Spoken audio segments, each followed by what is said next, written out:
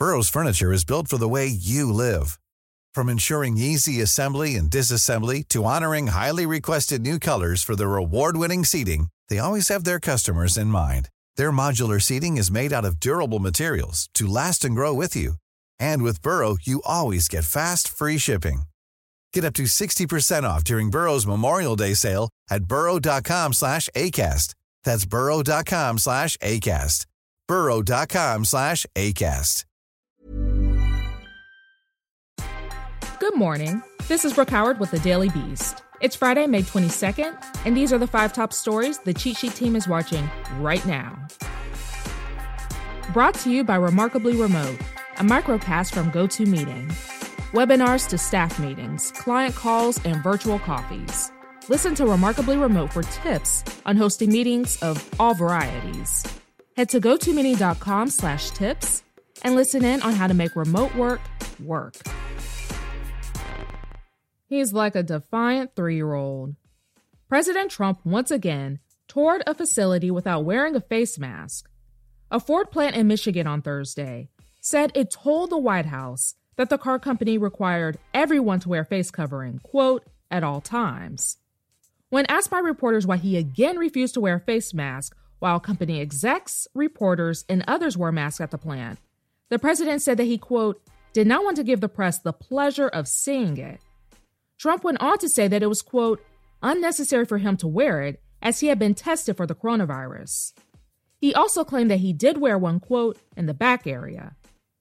Ford later released a statement backing Trump's claim that he did wear a mask, but only during a private viewing of a few classic cars. Meanwhile, Michigan Attorney General Dana Nessel has criticized Trump's refusal to wear a face covering in front of the media, calling him a, quote, petulant child who refuses to follow the rules. She also said that she would have a talk with Ford for potentially endangering its workers. He's finally being held accountable. The Georgia man who recorded the shocking video of 25-year-old Ahmaud Arbery being shot to death has been charged with murder. Authorities announced Thursday that William Bryan Jr. was arrested and charged with felony murder and criminal attempt to commit false imprisonment. State officials allege Gregory McMichael and his son Travis confronted Arbery while he was on a run near his home. According to authorities, during the confrontation, Travis McMichael shot Arbery.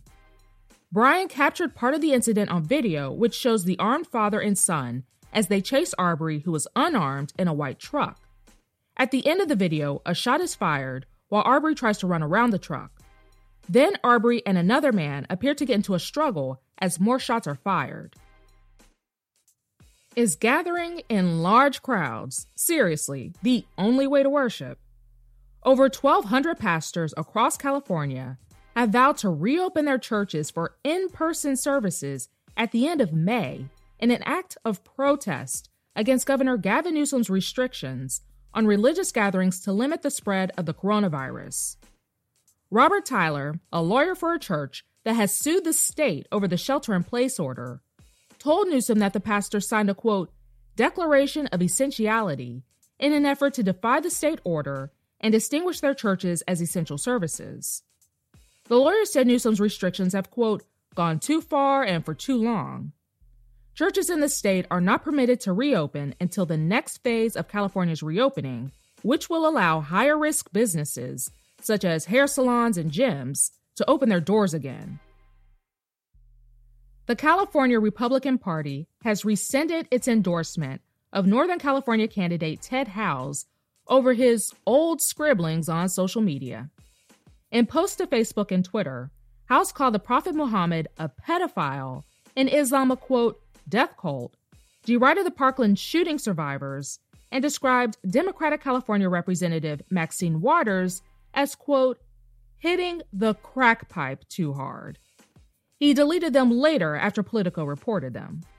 Howes is challenging Democratic Representative Josh Harder for a seat representing California's 10th congressional district.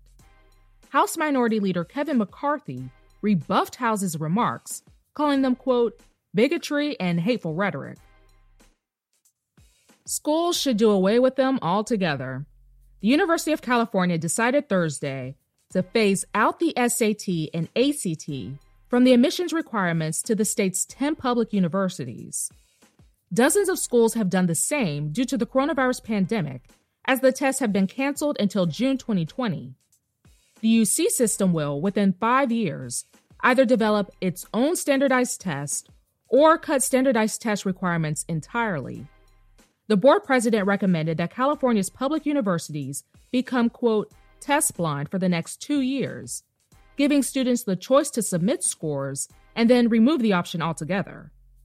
Critics have long argued that the SAT and ACT disadvantage low-income and minority students. That's all for today. Check back every weekday morning for more of the news you need to know, or go to thedailybeast.com/listen.